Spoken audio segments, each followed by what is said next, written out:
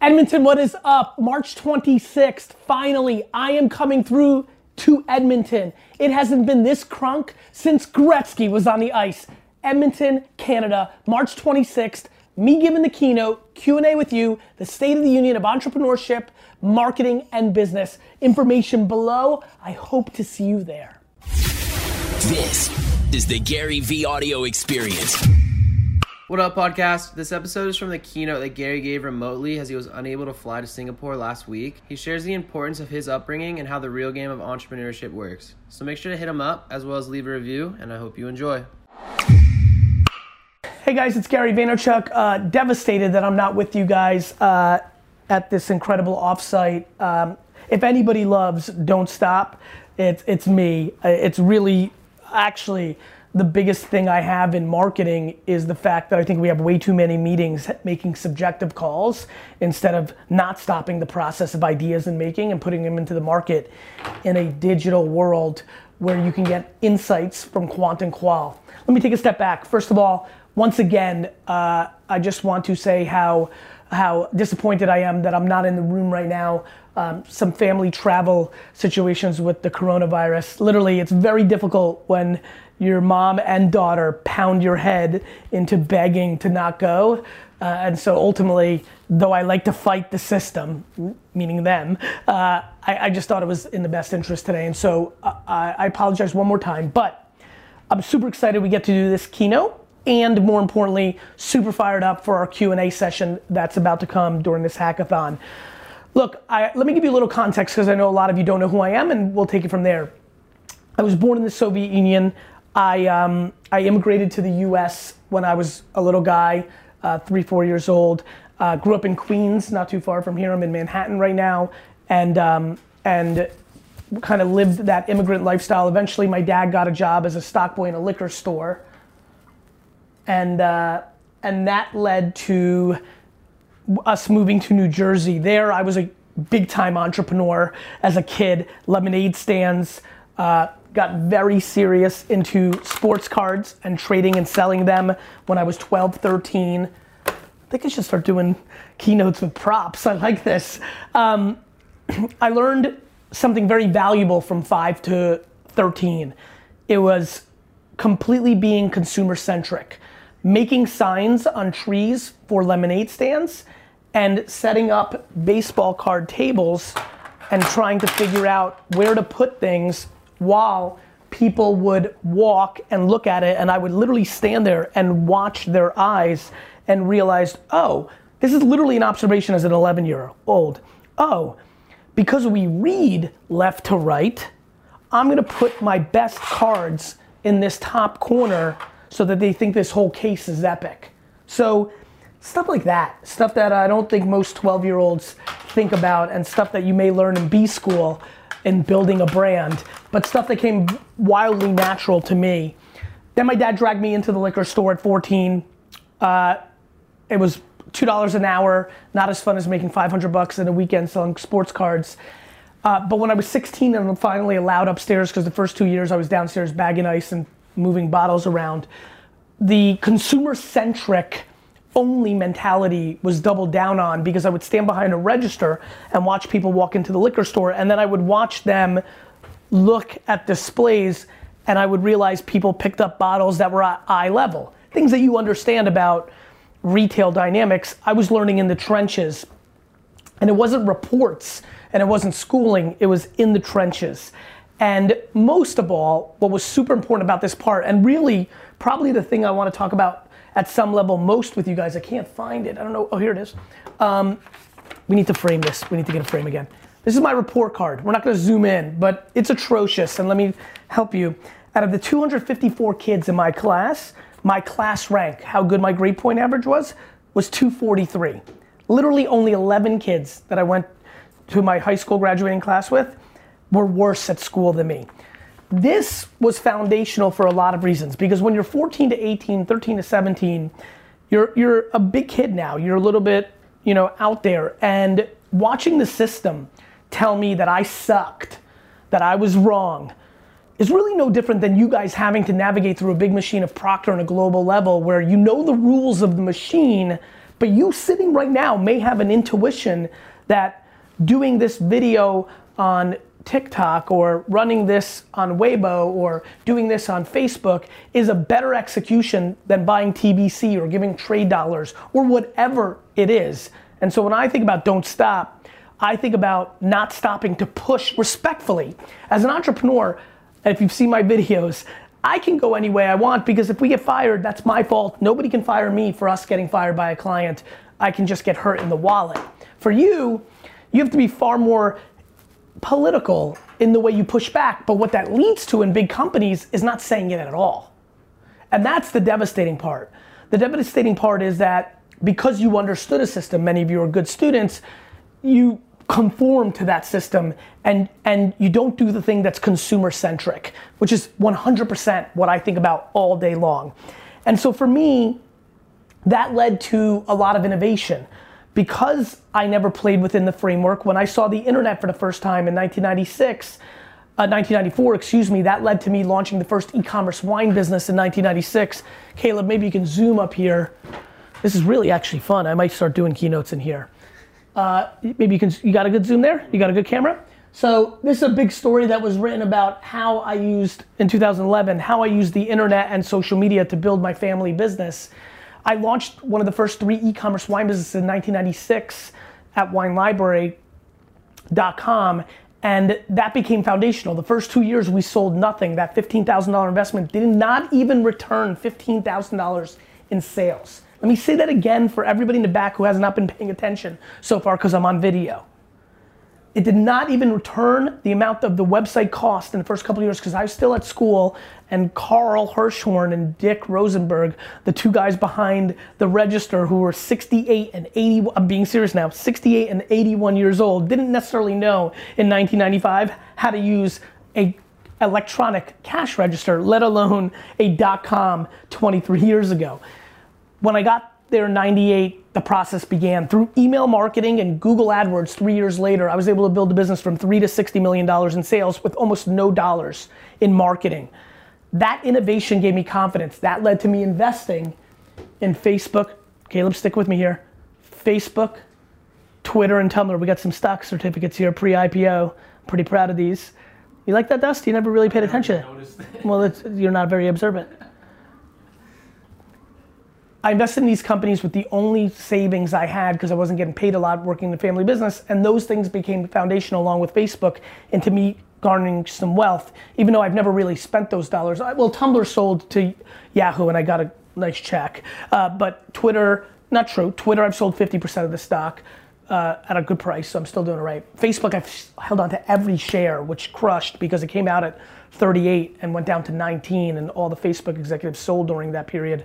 I was buying, and so I've even doubled down. That led to VaynerMedia, consumer-centric. Even though we did 3 Super Bowl spots yesterday, and that's a big deal, as all of you know, no matter how much or how little time you've spent in America, the Super Bowl is maybe still the most iconic advertising in the world. Singles Day in China, there are some different things. The Olympics, as we know, in Japan, and I'm really excited about that, but still commercials in America, which are on a pedestal like they are around the world, in my opinion, in a huge mistake. This one commercial I think is the best deal. And over the last 10 years being consumer-centric, creating tons of creative at scale, both for my personal brand, which has built my level of fame and notoriety, and for our clients, driving against business results, thank you, sir, driving against business results with creative at scale to build brand in the lower funnel. You know, people look at Facebook and Instagram and Snapchat and Weibo and Tencent's infrastructure, like they look at that as transaction, and I look at it as brand. I've been building brand my whole life where people are, and that was print and radio and television and Google AdWords and email in 1998 to 2005. But for the last decade, with the invention of this, if you are not building brand within the 10 apps that matter the most in here, then you are absolutely, absolutely losing. And so brand building in this environment, even at the face of reports that don't justify it, that's not stopping. Podcast, what's good? Want to make sure you're signed up for the weekly newsletter. We revamped it a couple weeks ago, and the response has been overwhelming. In the history of the newsletter, maybe 7 or 8 years, I think we've had 2 or 3 significant changes, but there's been nothing like this. The recap nature, the fact that it only comes out once a week, we visually loaded it up in a UI UX that makes it easily to consume while having a ton of information.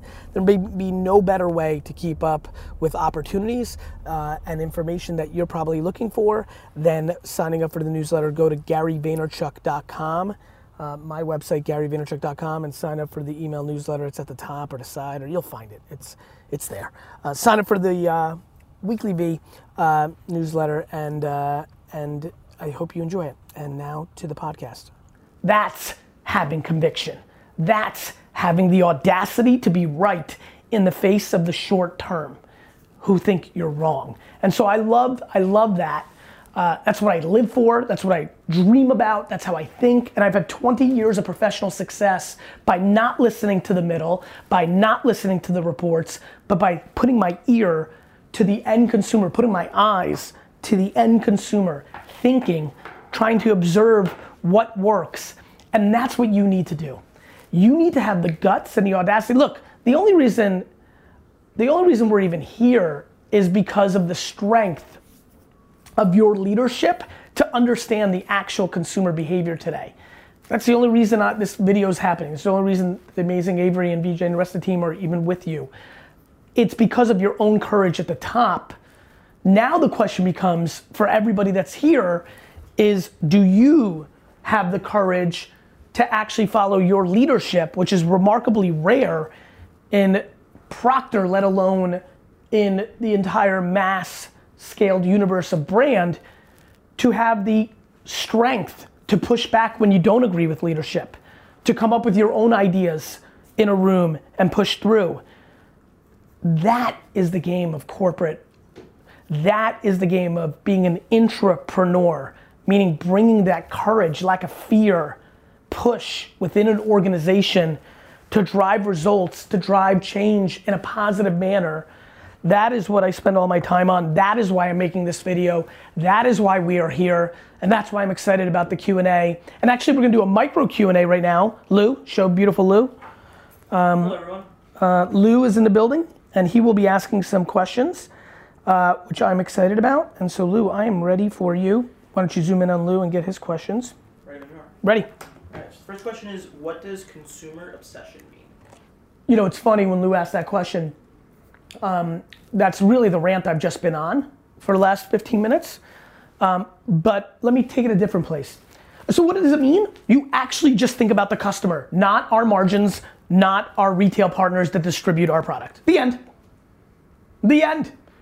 And I will argue that the sit down I had with Sandeep and the team the first time was one of only 8 times that I felt, ironically, it's a huge shout out to Procter. I think Procter gets, even for me before I met with anybody, it's so big and iconic, you're like, eh. I would argue that Sandeep and Chris, who runs Olay in the US, are 2 of the 8 people in 10 years that I met, that I left and said, are they consumer centric? Wow. They actually think about the customer for real in 2018 and 2019, the 2 times I met those 2 individuals. They get it. How are they, that was really where I went, how are they navigating this big machine to get away with smart work? And now, the way I analyze Chris, who I spend more time with because we're in the US, but even in the conversation I'm having with Sandeep or watching the team around him, I'm like, okay, now if they make their team feel safe to be as radical as they are, they're gonna go through the roof. So for me, I'm not waiting for TikTok or Weibo to give me reports. I'm not waiting for LinkedIn to give me a report. I'm not waiting for Ad Age or Campaign Magazine to give me a report.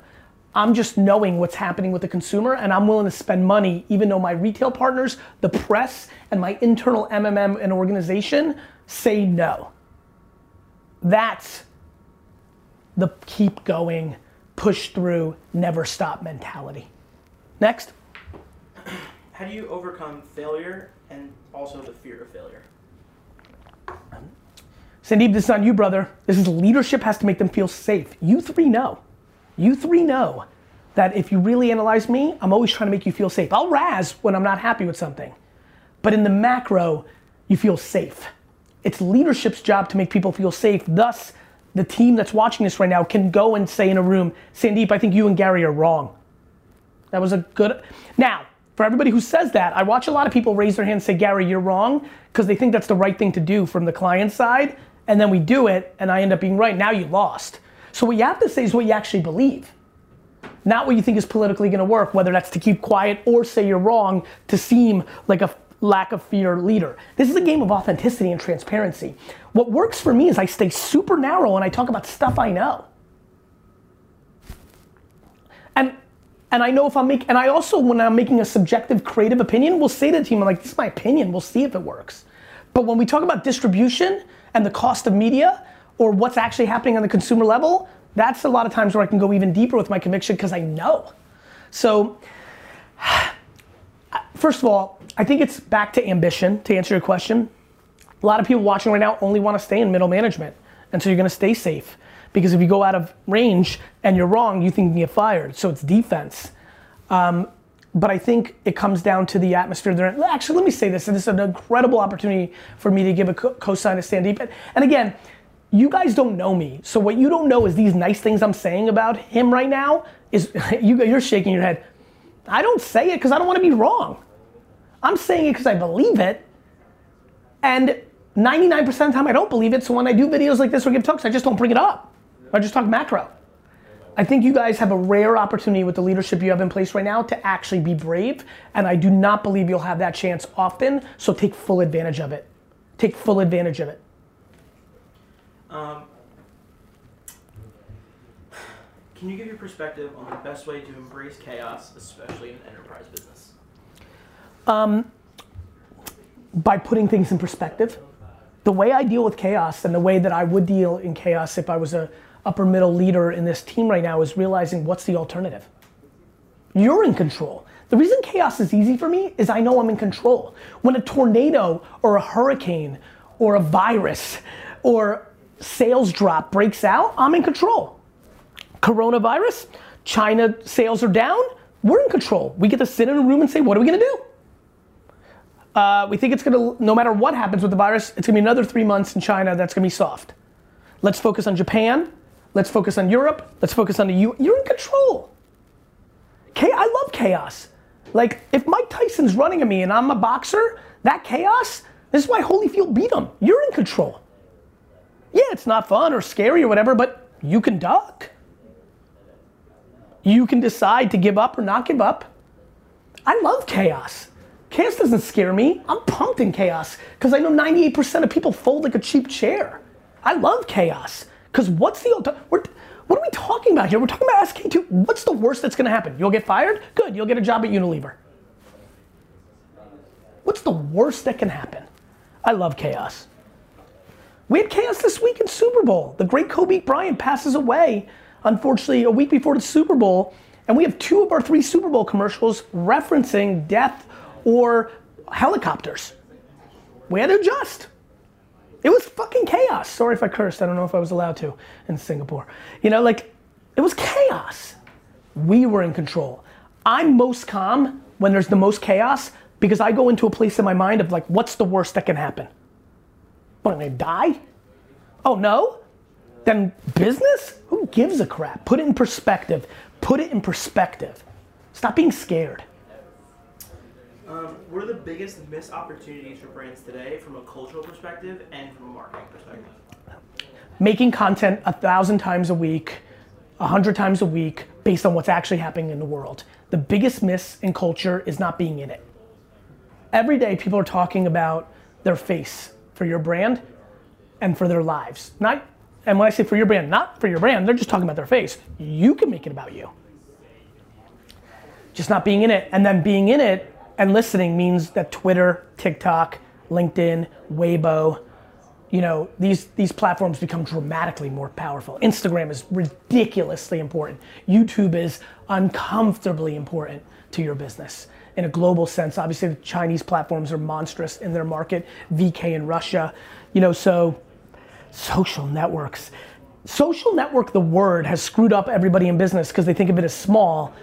I just call it the current state of the internet, and then all of a sudden it feels big because the internet clowns on television, print, and radio.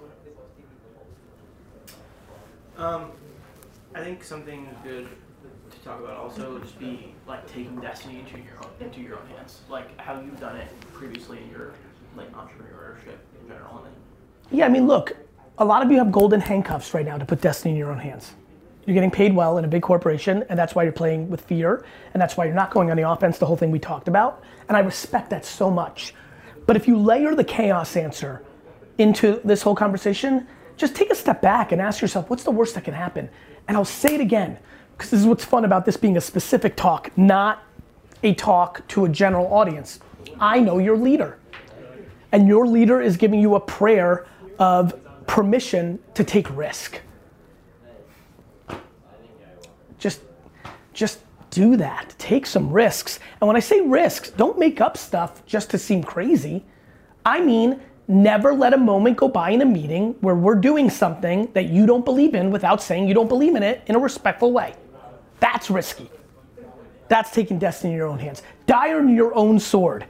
If the economy collapses, you might get fired anyway. It would have been, you'd feel better that you got fired and left what you believed on the field, because when everybody goes to new companies, if you end up being right, you're gonna get hired. That's the truth. As we end today's podcast, I want to give a huge shout out to the people, it's so funny, people that leave reviews and written reviews of this podcast on Apple, Spotify, and all the other platforms just mean the world to me. You've taken an extra 13 to 95 seconds to show love and also give context to people of why this is a worthwhile podcast. So I appreciate that so much. And even more fun, because I think we all love a little cosign or a shout out or a little awareness. I'm gonna have the team give a couple of shout outs daily on our favorite reviews. So Dean, take it away. Which were our favorites this week? Thank you, Gary. Today's reviews, First Listen and Gary, you rock, dude. Written in by Brendel and Dis Dude 1321312 say, I discovered Gary on TikTok, followed him on that and Instagram, and got addicted. I feel like I can learn a lot, and I'm very intrigued. Plus, it's always nice to see another Jets fan thriving. And secondly, I love your common sense approach to business and just life in general. You have an energy and a way about you that I love. You are a huge inspiration to me and countless others. Keep doing what you're doing, man. Don't stop. Thank you both so much for writing in, and remember, keep leaving reviews because yours could be next.